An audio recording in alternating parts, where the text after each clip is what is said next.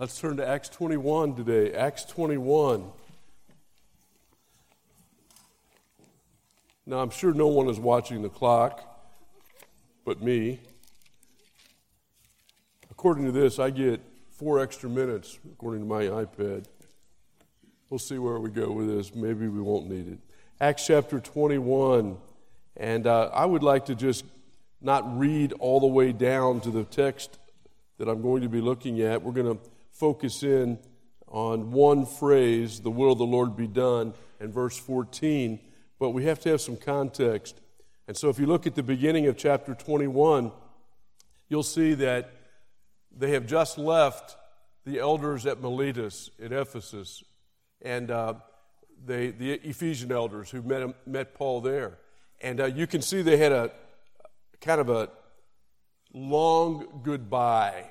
And if you don't see it in the text, it's really there. It's kind of like we do in the South. When I lived down there, you'd say goodbye at the house, and then you walk to the porch and say goodbye, and they'd follow you, and you walk to the driveway, and you keep saying goodbye, and you'd get in the car, and whoever was there, if it was you or whoever, they're following the car out the driveway saying goodbye, and pretty soon you are totally worn out by the time they are by, okay? So there's a little bit of that happening, and it happens again in the text a little bit later where the believers follow Paul. They just can't let him go, and that's what's happening here. But that's not the point of the story. The point of the story is that from there, Paul begins his journey toward Jerusalem, and he stops, in each place on a daily basis, stays overnight by ship, and he gets on and he continues his journey. Let's pick up in verse 4. And finding disciples, that's entire, we tarried there 7 days, who said to Paul through the Spirit that he should not go up to Jerusalem through the Spirit. That is, I think without question there, the Holy Spirit. The Holy Spirit saying, do not go up to Jerusalem. And I emphasize that for a reason, because you're going to see we kind of have a little bit of a problem text we're going to have to deal with.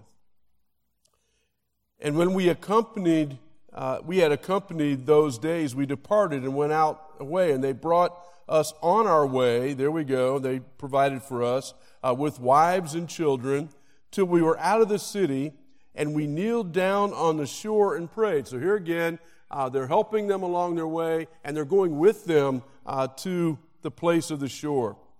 And when we had taken our leave one of another, we took ship, and they returned home again. And when we had finished the course from Tyre, we came to Ptolemy and saluted the brethren and abode with them one day. You'll have to excuse me. For some reason, I'm not able to focus right now. And the next day, we that were of Paul's company departed and came to Caesarea, and we entered into the house of Philip the evangelist, which was one of the 7, and abode with them. And the same man had 4 daughters, virgins, which did prophesy. That's a whole other message. And as we tarried, there many days, there came down from Judea a certain prophet named Agabus. And when he was come unto us, he took Paul's girdle or belt and bound his own hands and feet and said, Thus saith the Lord, thus saith the Holy Ghost, so shall the Jews at Jerusalem bind the man that owneth this girdle, and shall deliver him into the hands of the Gentiles. Now, I'm going to get ahead of my story here just a little bit, because I want you to see the problem. You're not to go, and now this prophet says, this is what's going to happen. If this is what's going to happen, that it kind of implies that you're going to be there. You get it? Okay, so we got to figure out what's going on. And when we heard these things, both we and they of that place besought him not to go up to Jerusalem. Then Paul answered, What mean ye to weep and to break mine heart? For I am ready not to be bound only, but also to die at Jerusalem for the name of the Lord Jesus. And when he would not be persuaded, we ceased, saying, The will of the Lord be done. And after those days, we took up our baggage and carriages, and they departed. Okay. So here's the story. If I were to title the message, I'd entitle it, The Will of the Lord Be Done. But we're going to look not only at knowing what the will of the Lord is and how to evaluate that, but how to actually give advice and counsel on doing the will of God. How do you receive it? How do you give it? And we see that, I believe, in our text. We should all welcome godly advice. It can be a wonderful thing, but if you give the wrong advice or receive the wrong advice, it can be disastrous. And bad advice is available cheaply and freely in many places today. And in fact, you'll get a lot of unsolicited advice. When I came to Maranatha, they said, "Is it really, hard to be the president of Maranatha?" I said, "No, not really." I said, "There are people all over the country, parents and pastors and so forth, that call me and tell me exactly what I need to do." All right? So it's not that hard. There's plenty of people advising. Back in my early days of church planting, we were in a rented building. We were going through the winter. They had radiator heat like in Old Main, and it got really hot because the school system didn't turn off the heat. And this was an old part of the building. This is an old building, and so here it is. It's getting hot out in Tennessee. The room is boiling, and I'm asking a guy if he could kind of look and see if there's a way that we could turn that heat down. And so, guy had experience in plumbing, and that's dangerous. He wasn't a plumber. He had experience in plumbing, and so he went over and he looked at it. He says, "Pastor, I don't think we should mess with this. This is old stuff." And I said, "Well, David, don't you think we ought to at least try?" "Okay, Pastor." And with one turn, water was spewing everywhere throughout the room, okay? And so, I gave bad advice. But, of course, pastors know everything, and so I expected he would do it, and he did, and that was the result. He received bad advice. There was great consequence on that day. In this chapter, Paul is given advice twice. And we didn't look at the second time. The second time is debatable about when he goes in and purifies himself and goes into the temple. And there's questions about whether that was the right thing or the wrong thing to do. I personally think it was the right thing to do, and it got him closer to Jerusalem, believe me, and got him a free ride eventually to Rome as a result. It wasn't a mistake when Paul appealed to Caesar. I don't believe that. I believe he did within his rights, and it was the thing to do. And again, God used that to get him there. But what about this? What about this advice that he's getting from these well-intentioned people that through the Spirit say, "Don't go up"? And then from Agabus, who gives the story, "This is what's going to happen to you if you go up there." And is that good advice? Was that advice given so it would change his direction, change his course, change his decision, or change the will of God? We're going to see that. I think upon closer examination, we find all of these decisions to be in God's will. Paul, after he got saved, Acts chapter 9, if you go back to Acts 9 and verse 15, it says that he's going to proclaim the gospel before Gentiles, kings, and the children of Israel. How's he going to do that? Well, God's going to cause him to suffer greatly, the next verse says. And so it says here, verse 14, "The will of the Lord be done." May I submit to you that God's will isn't always known? In Colossians chapter 1 and verse 9, Paul is praying for them that they might be filled with the knowledge of His will and all wisdom and spiritual understanding. That they might be filled means that there's a lack. There's something that they need to understand. They need to grow in the knowledge of the will of God. We can go to many verses. And God's will is not always obeyed. Anybody that's ever prayed, "Our Father who art in heaven, hallowed be thy name, thy kingdom come, thy will be done on earth as it is in heaven," knows that God's will isn't always done on earth as it is perfectly in heaven, but not always fulfilled perfectly here on earth. We'll look at that maybe a little bit more carefully in a minute. The Apostle Paul was a man that needed to grow in the grace of God like anyone.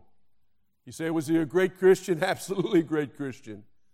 Was he a wise man in the Lord? Did he have great knowledge in the things of God? Absolutely. But I can assure you he wasn't God. And until we come to know the place of eternity when we're with him, we need to grow in God's grace. We're going to need to ask God for wisdom, and counsel of God's people is going to be important. And the direction of our local church factors into the direction that we may take. So, what was Paul's relationship to the will of God? Well, it was his purpose, his driving purpose.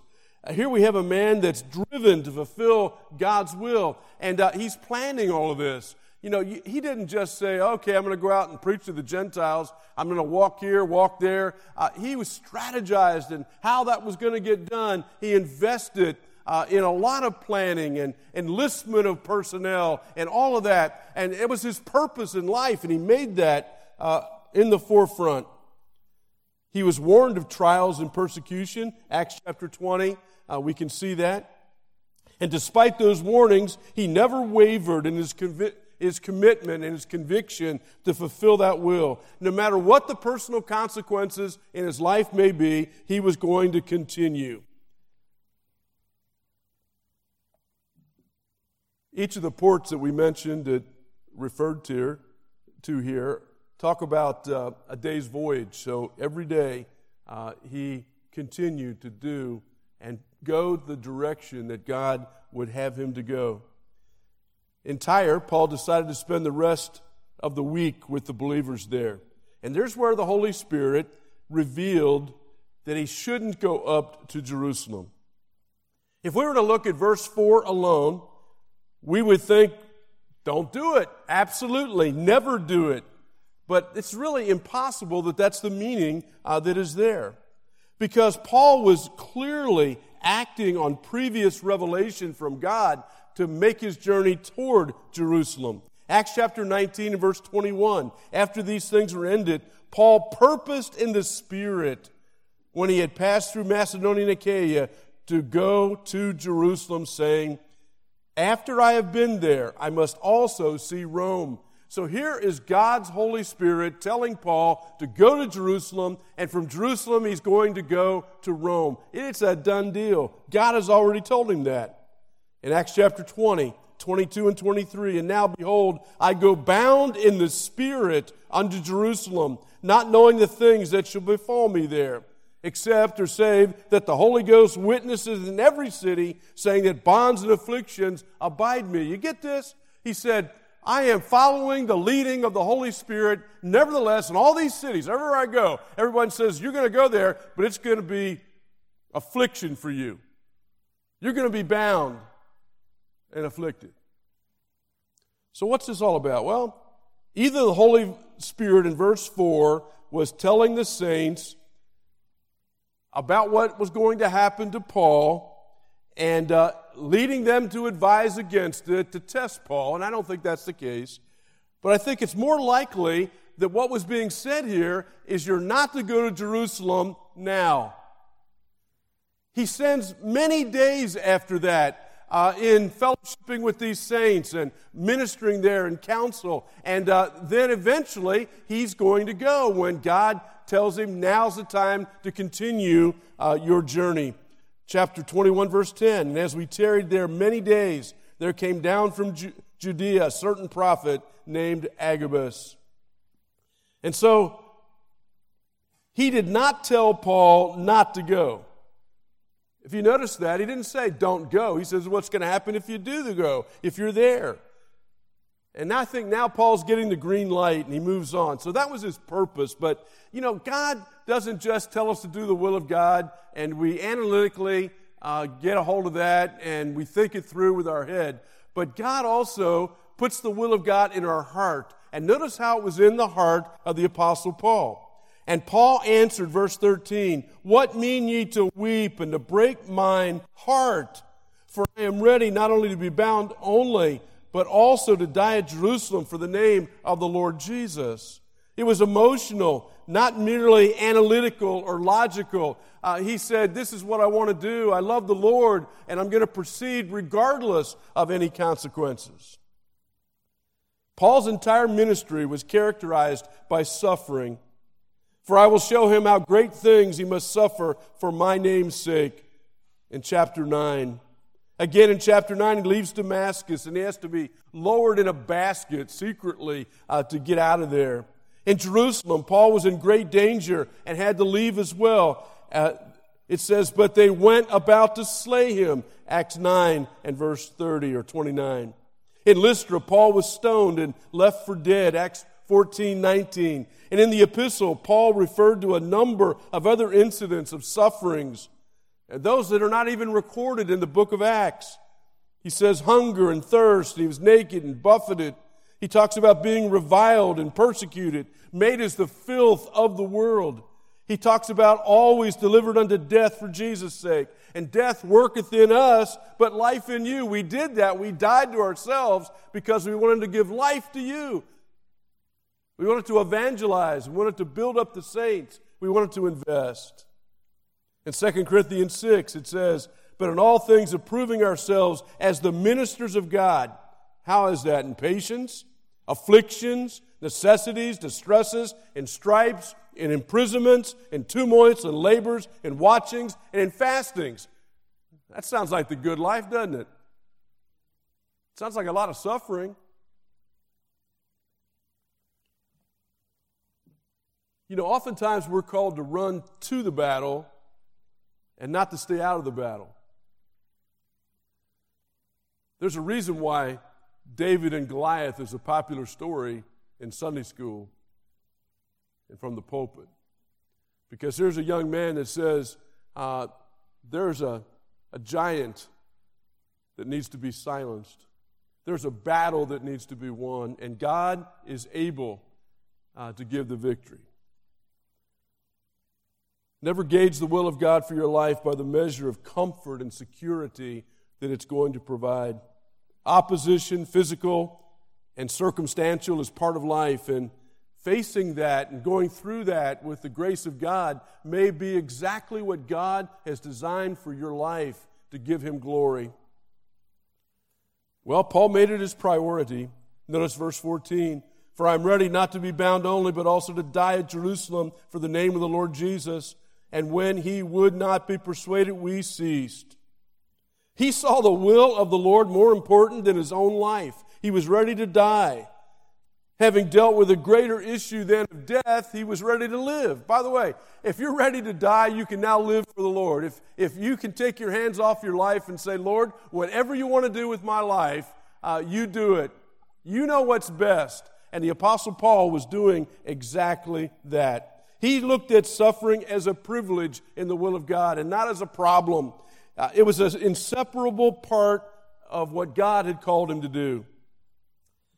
For unto you it is given in the behalf of Christ, not only to believe on him, but also to suffer for his sake. Philippians 1:29. He wanted the fellowship of his sufferings. He was not distracted or deterred in any way from doing it. Nothing would do that. The disciples saying, don't go, that didn't stop him. The comforts of the home at Philip's house, that didn't stop him. Sometimes comfort gets in the way.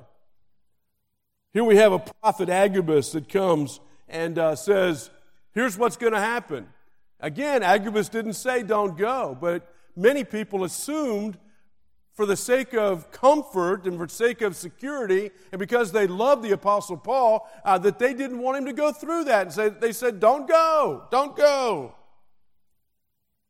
Stay the course, Paul did. He already got a word from God. And by the way, if you've got a word from God in the Word of God, and somebody comes along and says they're a prophet, and we have an Old Testament story about that I don't want to get into right now. We haven't time. But I'm telling you something. There's no genuine prophet that ever contradicts the clear Word of God. And so he says, no, Agabus, you didn't tell me not to go, and I already know I'm going to suffer, so here I am. The saints in both cities came to the conclusion on their own that he shouldn't go. They were unanimous, and they were wrong.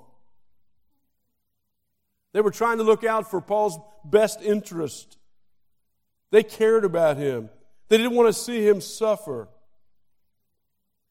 I'm going to tell you, out of seminary, I was counseled by a godly mentor to take a church and not to plant a church. And I really believed it was God's will for us to plant the church. You know why I think they counseled that way? Because they knew it was going to be difficult. They knew the area we were going to was going to be hard, and they didn't want to see us have to go through that. I was counseled not to come to Maranatha. I don't mean as a student, I mean as a president. And the person that counseled that way was concerned about me, and they even said that. They were concerned about health, and they were concerned about problems, they were concerned about this and that, okay? And they said it's going to be difficult, and I'm thinking, well, what does that have to do with the price of eggs?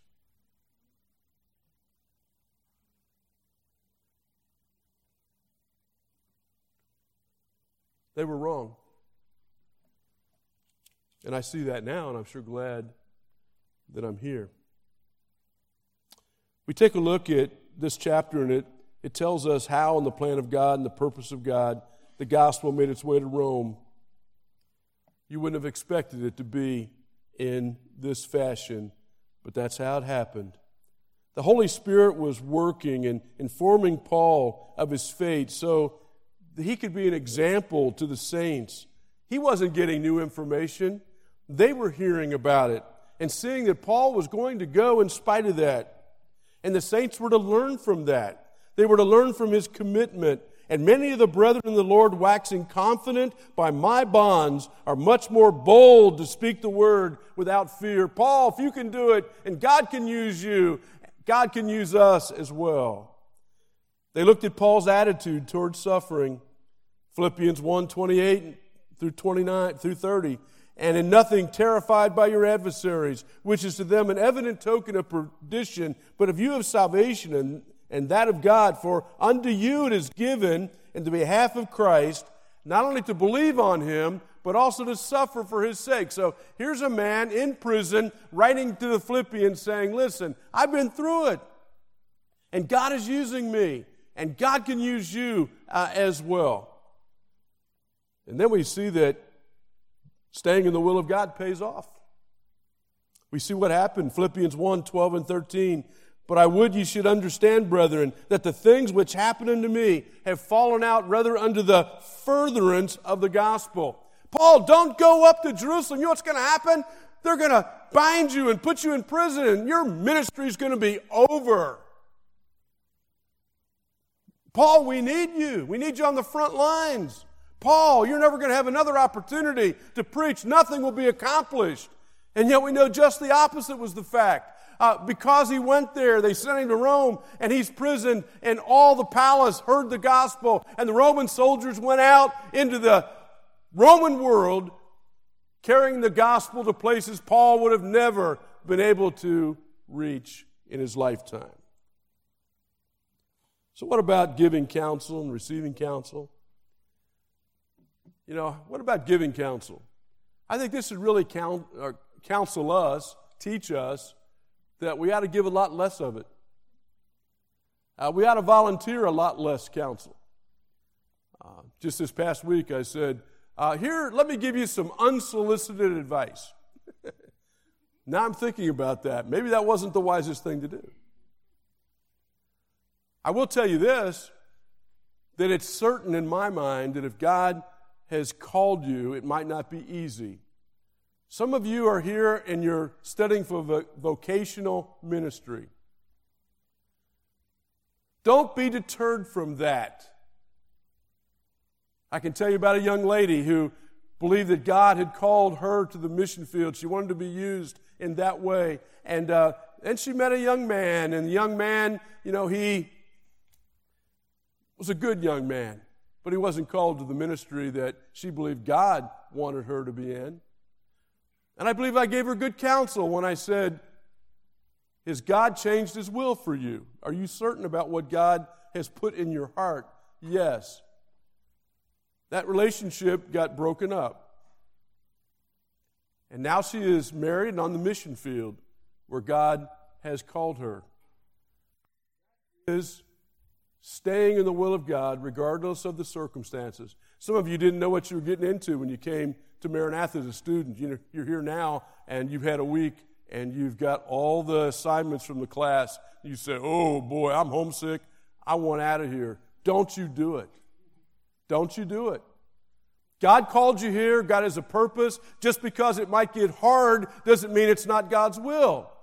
It may be exactly God's will, and it likely is for you to continue right on and grow in God's grace, be strengthened through the trials. I can tell you, my wife and I were talking about somebody the other day. He was in my church in Michigan. He believed that he got saved and believed that God had called him to ministry. He wanted to come to Maranatha. And I kept saying, when are you going to go? And he said, I'm looking for a sign. I said, John, sign, what is that? And we talked about that for a minute. And I said, you're not going to get it. Anyway, he came walking into my office carrying a one-way sign that he had run over with his truck in the parking lot. And he's in there and he's saying, Pastor, I'm so sorry. I didn't mean it. I said, well, John, you asked God for a sign. There it is. Now, that's funny, but you know what? He didn't get the message. And because he didn't get the message, his whole life went in a direction that he regrets. He's no longer married, a lot of trouble.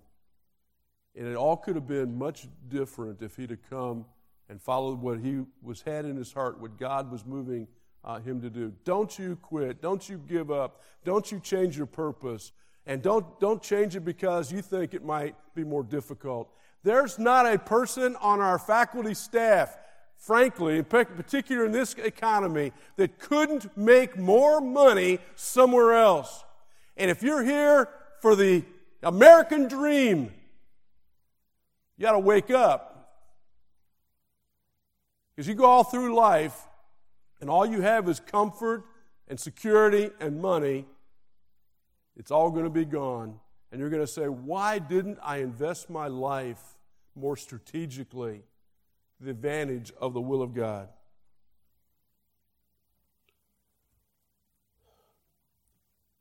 Put yourself in a place where you have to get stretched.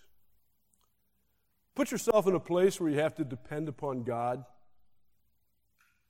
Don't look for the easiest way. Look for the way in which God can be glorified through Him using His strength through your life. That's what it's all about. That's what life's all about.